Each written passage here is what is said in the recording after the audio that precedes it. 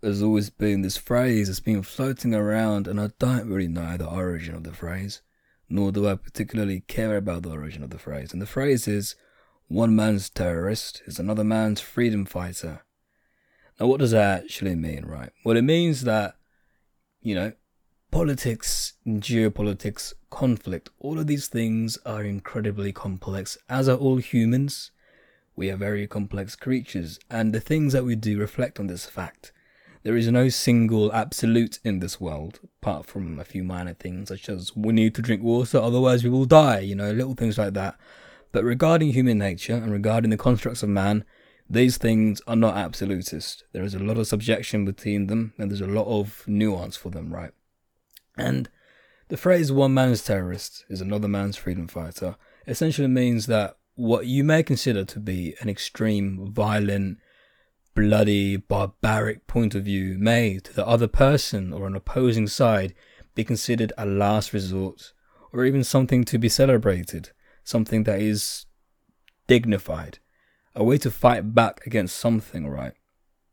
Now, I was watching clips of the war in Afghanistan, not the recent ones in the past 2 decades, but the ones from 1980 onwards, when the Soviets invaded Afghanistan. I believe they invaded in 1979, if my GCSE history knowledge hasn't gone to shit. And they stayed there, messing things up for 10 years or so, eventually leaving, and then the Soviet Union collapsed promptly afterwards. Well, those clips, right, were parroted around the world. These clips showed Afghan militiamen who were, rightfully, in my opinion, shooting down Soviet helicopters with US-made weapons and whatnot. They were fighting back against what they perceived to be as oppression, and it was oppression. There are many clips, you can find them online, of Soviet helicopters going over to Afghan villages and dumping the bombs on those villages because they had no other targets. So there's just one specific clip where there's an Afghan man pointing a surface-to-air missile, I think, or was it a machine gun? I'm not too sure anymore. My memory has been slipping lately. He's shooting at this helicopter, right? And this helicopter understands that targeting the actual militiamen would be too difficult. So what the helicopter does, Soviet helicopter, is it flies over to an Afghan village nearby, and it starts firing on it, starts dropping bombs, starts shooting. Inevitably, someone was probably killed, and the people shooting at the helicopter most likely had family there. And in the eyes of the Soviets, these militiamen were most definitely considered terrorists because they had brokered a peace deal with the socialist Afghan government at the time. The politics was very complex, but there were many coups at this time in Afghanistan, and after the monarchy was deposed, the socialist government took power, and this government invited the Soviet Union, invited is in quotation marks, hypothetical of course, to pacify what they considered a insurgency. And an insurgent is a word for, well, it can be used for both a terrorist, militia, freedom fighter, anything. It's just basically, at its very core, a man with a gun and a cause. An organised cause, something that isn't just down to one irrational man shooting up a school like we see in America so often. That's not an insurgent, that's a mentally ill man. An insurgent is very deliberate. They work for a cause and a plan. Now, the reason I'm talking about the Afghan war from all those decades ago is because in this war, that media was posted around everywhere. On the news, on clips. We don't really remember it because we didn't have phones back then, so it didn't have the presence in our lives as it did all the way back then, right? Like now, as we're seeing in Ukraine, that's everywhere because of the way media has evolved. We can see us at every single point of the day. It just clogs up our feeds. But back then, everything that was seen about Afghanistan and the Soviet Union was through the news and various other forms of media. There was a Rambo movie, and if you don't know Rambo, it's an American action thing movie where this big old American guy, he goes over to some villages and shoots the baddies and whatnot. Well, one of those films ended with the words, this film was dedicated to the brave Mujahideen fighters of Afghanistan. And I'm getting to my point, so don't worry, alright, don't get lost. This film said very explicitly, we support this cause, right? Now, the Soviets at this time would have considered these men terrorists, and the West considered these men freedom fighters, brave, Mujahideen, freedom fighters, it was a glorious thing to be named. Freedom fighters, nothing more American than dying for freedom, no? We all love freedom. No one loves it more than an American. Well, a few years down the line, the Mujahideen changes. It becomes the Taliban after several civil wars in Afghanistan. And now we consider the Taliban a terrorist organization. Right. Now, I'm not making any points about my opinions on the Taliban. I think that they're quite terrible. You know, I don't believe in massacring people just for the cause of it, right?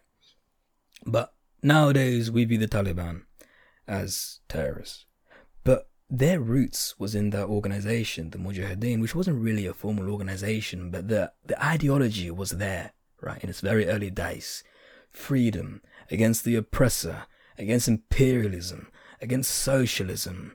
These were the founding things that made the Mujahideen what it was, which was a collection of different militias across the country. But that collection of militias became larger militias.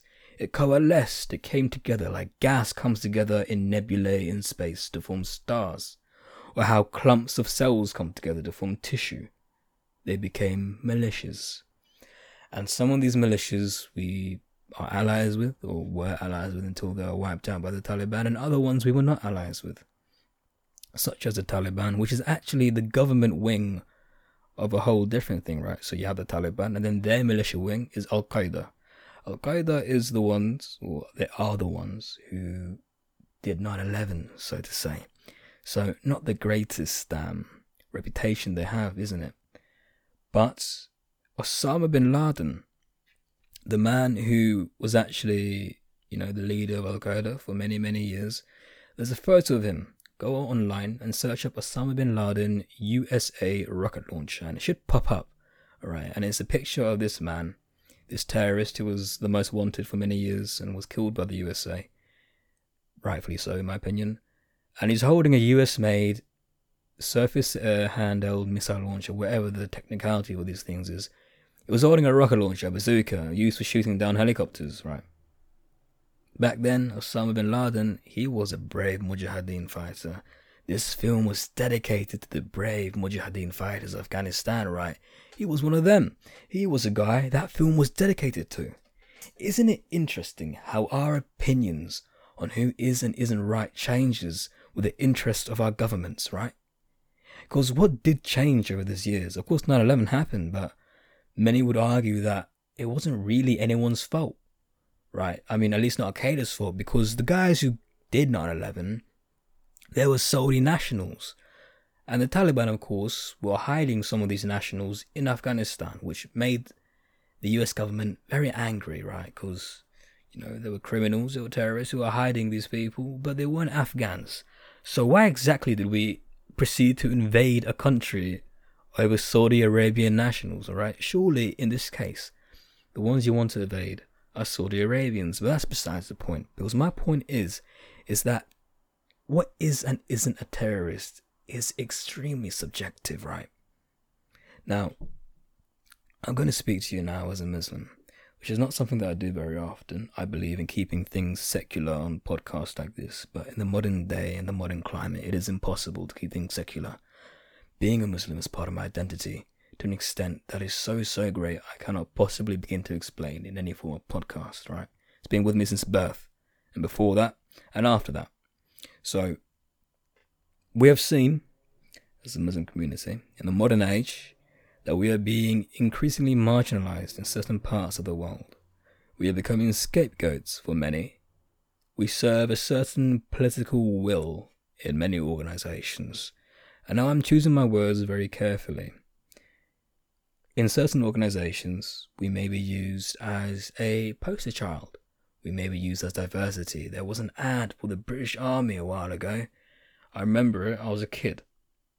It aired on the television.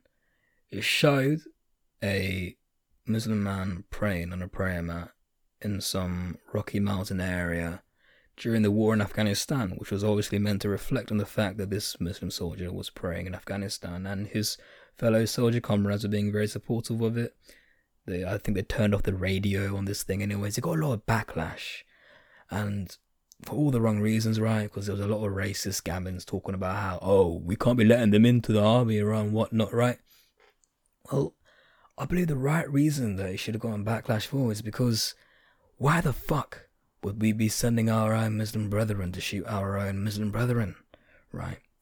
In Islam, there is the idea of the Ummah, right? Which is the united Muslim community, the brotherhood. Everybody is the same. We're all Muslims. We all die the same. We will all return to the soil, be eaten by worms, decay, rot, and whatnot. We'll find ourselves on the day of judgment. We'll be judged the same as everyone else, according to what we did with our lives, according to fairness and whatnot, and our sins and our good deeds. So why on earth was there an ad promoting the Muslims to go kill Muslims? The West has eroded our identity for a very long time. It's part of the liberal agenda, right? I sound like Donald Trump saying that. And I don't want to sound like Donald Trump saying that. But, you know, regarding liberals, there's a certain thing you got to know about them.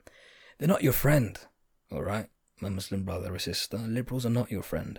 They play off this aura of being extremely accepting, and they want you to be part of them, and they want you to understand that they are your friend. You can trust them, right? Because they're liberal. They're not one of them Reds or one of them fascists or whatnot. They're not going to do nothing. They're just innocent, centrist liberals. But the liberal is the most dangerous out of all of them. The liberal will disarm you. The fascists may try to kill you, right? But they're not going to disarm you because they know they're going to kill you anyways. You at least got a fighting chance against a fascist. The communists, well, they believe in equal arms for everyone. So they're not your enemy either. But the liberal, they want you unarmed. And when you're unarmed, it becomes much more dangerous for you to do anything, right? I'm not talking about physical weapons either. I'm talking about your beliefs, your ideology, your religion. They have turned Islam into this strange mix of ideologies. They want you to be peaceful. They want you to be pacified. They want you to believe that the extreme, quote unquote, extreme ideas in Islam are not yours. It belongs to fringe groups, all right? And you're not part of that fringe group. But the ideas that they clump into this ideology of fringe groups, right? A lot of them make perfect sense. Why shouldn't you be able to defend against yourselves, right? Why shouldn't you be able to look at someone who's attacking you and be like, no, you cannot do that. I'm going to kill you now, right? That is very, very much so just. In all three Abrahamic religions, you are allowed to defend yourselves in self-defense. Makes sense. This is what jihad is. Jihad, lesser jihad, which is the one about self-defense of physical harm. You should be defending yourselves. To keel over and die is stupid. It is cowardice. It is probably a sin if you follow certain teachings. But this word is so scary, alright? It's a scary, scary word. So the media and the liberal media and liberals online have made us stop using it, alright? No more jihad. Pacify yourselves. Otherwise you're a terrorist. You don't want to be like one of the terrorists now, do you? That wouldn't be right. But you are not a terrorist. Alright? You're not. Believing that you have a right to self-defense does not make you a terrorist. That makes you a reasonable human. Right? Let's take this ideal white middle-class liberal, the English white middle-class liberal. A fascinating specimen, are they not? Now you take this person, you strip them of their dignity, you strip them of their financial stability, you strip them of their homeland. Maybe their home was bombed to smithereens, or maybe it was colonized and for hundreds of years it was deprived. Alright? Take all of this away from them. And what will you have left? Alright? You'll have a broken shell of a human being. You'll have someone at the very least who doesn't like where they live and doesn't like what their place has become, right? In many regards, you know, they may have some hatred towards the world around them. They may think, this world kind of sucks. I want to change it. I have feelings towards these people because they sorted out my country in a certain way. I don't want this to be the way it is. So, naturally, I would understand if this white liberal took up arms and they took up some form of self-defense and they started saying things and they started spreading ideology in a certain way because they were tired of being oppressed. No one wants to be oppressed. Not even you. My good old dear listener, you don't want to be oppressed now, do you? Of course you don't. Don't be silly. So, if you can understand that anybody who has had their rights completely stripped away, the dignity stripped away, and I put big emphasis on dignity, because colonialism took away a lot of our collective dignity as the Muslim community and the South Asian community and every community that was inflicted with this great pain and torture. Europeans, Turkish, doesn't matter who it was, colonist, imperialist, came through and took away our dignity. To take away one's dignity is a grave thing to do. Sin, most likely, depends on what religion you follow. If you have none, then you may understand that it's immoral, right? So, if this liberal without dignity and under oppression fights back, what are they exactly? What's the word we use for them? Does it depend on your political beliefs? No, it doesn't. I believe as regular human beings, we should strive as perfectly as possible to be as apolitical as possible, because ideology is poison. There is a difference between ideology and morality and personal codes and codes of conduct and beliefs and whatnot, but ideology, political ideology, is a disgusting thing. Some may argue it's a necessary evil against many things, right? Because we need to have some sort of rule book to follow in state making and governments and whatnot. But ideology as a whole, poison. Avoid it. So let's look at this liberal from an objective point of view. What are they? Unfortunately, right, they're a freedom fighter. They're fighting for nothing more than their own freedom. Maybe even could call them a dignity fighter or an anti-imperialist or just someone who's fighting back against oppression. Now, really, let's be honest, right? There is very little difference between the soft-faced white liberal and the scary brown man with a beard and Quran, right? That scary man is exactly the same as that white liberal who has had his rights taken away. He has had his rights taken away. His country has been bombed into shit. Economic hardship has befallen his country. His family has likely been torn apart by war and decades of impoverishment or whatever. There are no opportunities for him left in this country. If he stays, he will most likely die or get a very, meaningless job and may struggle to make ends meet. He could move out of the country and go to a different country, but he will never be accepted, right? Because as a brown man, you go to a white country, alright, and you will never integrate. They want you to believe that you can be naturalized, that you can integrate, but it's not possible if you have dark skin, right? Or skin that is any shade lighter than white. And why is that? You may be saying, the liberals might be saying, that's not true, you can become part of this country. It's fucking bullshit, mate, right? Let me tell you why. If our Eastern European friends, our immigrant brethren, they come to this country, they can stay here, right? And they settle. The first generation will face a lot of racism and prejudice because they're Eastern European. The Yobs, the Gammons, the white fascists, they would be like, you're not one of us, get out of our country. Brexit means Brexit, whatnot. Second generation, the children will live in memory of what happened to the parents. They will be raised watching this happen to their parents, alright? And they will still be considered Eastern European. Third generation, maybe things start to change, alright? Their accents change, the way they dress change, their lifestyle changes. They may appear more outwardly British, and they may accept this English or British identity because they are white. They pass as English or British, right? If you can pass as one of them, you are one of them. But us brown people, right? Bangladeshis, Indians, Pakistanis, Afghanis, all of the Middle East, none of us, we cannot pass as white no matter what we do. Unless we literally bleach our skin, which some of us do actually do that, right? Don't do that, by the way, you fucking melt. You're not one of them. Unless you physically remove the brownness in your skin, you will never integrate, because no matter how many generations you go down, no matter how white you sound, no matter what you do, even if you go to the pubs and the work meetings and whatnot, you'll always have brown skin, and someone will always say, where are you really from? Alright, could be 5 generations down, but if you got brown skin, you're not English or British. So what are you fighting for, my friend, right? What do you believe in? Alright? Be careful who you call a terrorist and who you call a freedom fighter. A terrorist is someone who, in my opinion, is sponsored by the government to cause terror. That's what terrorist is, they cause terror. it's conspiracy territory now, right? But it's not unheard of for the Western intelligence agencies, CIA and whatnot, to send teams into other countries to create chaos. The CIA, they have openly admitted to this. Many coups in South America, Latin America, sponsored by them. Why do we think that the Middle East, South Asia, is immune to this? Why do we think that? There is no reason to think this. Everything that we have seen in history can apply to us too. We have seen the rise of fascism in Europe once already, right? It was very ugly. 6 million Jews died.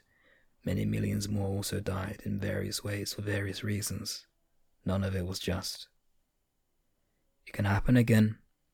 There is no reason it won't happen again. Liberalism is this disease. In the 1920s in Europe, there was a very liberal air going on, right?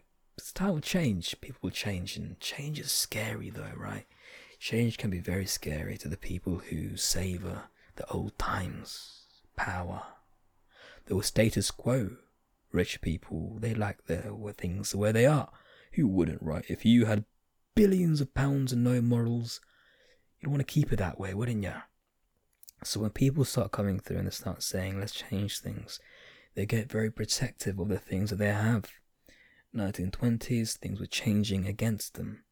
The rise of communism in the Eastern Bloc. In the West, the rise of fascism followed in the 1930s. Benito Mussolini, Adolf Hitler, an attempt by Oswald Mosley in England. Of course, mostly failed, but the other two didn't. And we had a war and genocides. My Muslim brothers and sisters, in the coming decades, you will have to make a very, very grand decision, right? If the unthinkable was to happen again, who would your allegiances be with? Because you could abandon your faith, everything about your country, your entire culture, you could get rid of it. You could say dignity is important to me, and you could just try to integrate your best. You will have many white friends who are lovely people to you. You will eat their food. You'll stay in contact with your family, of course, as well. But for all things considered, you will be whitewashed, and you will abandon your faith and whatnot. But when that day comes, or that time comes, the people who come for you won't think to ask about the nuances that you have, right? They won't think, oh, so does this man go to the pub? Oh, what beer does he drink? Oh, does he prefer Smirnoff or Grey Goose? He won't ask that sort of stuff, right? He's going to look at you, he's going to look up and down you, he's going to see the brown skin, and load you into a fucking truck, and ship you off to some camp, and there you will live, and there you will die. Potentially, of course, this is all hypothetical. So, I say always be ready for the hypothetical. Always be ready for the unthinkable. If things go to shit, don't choose to see your friends and your brethren, your old brethren, as terrorists. See them as the freedom fighters they are. Because history will not be kind to those who fuck up. Not be kind at all. Morality will always win. People will look back. One man's terrorist will become another man's freedom fighter. I need a fucking drink of water. Bye-bye.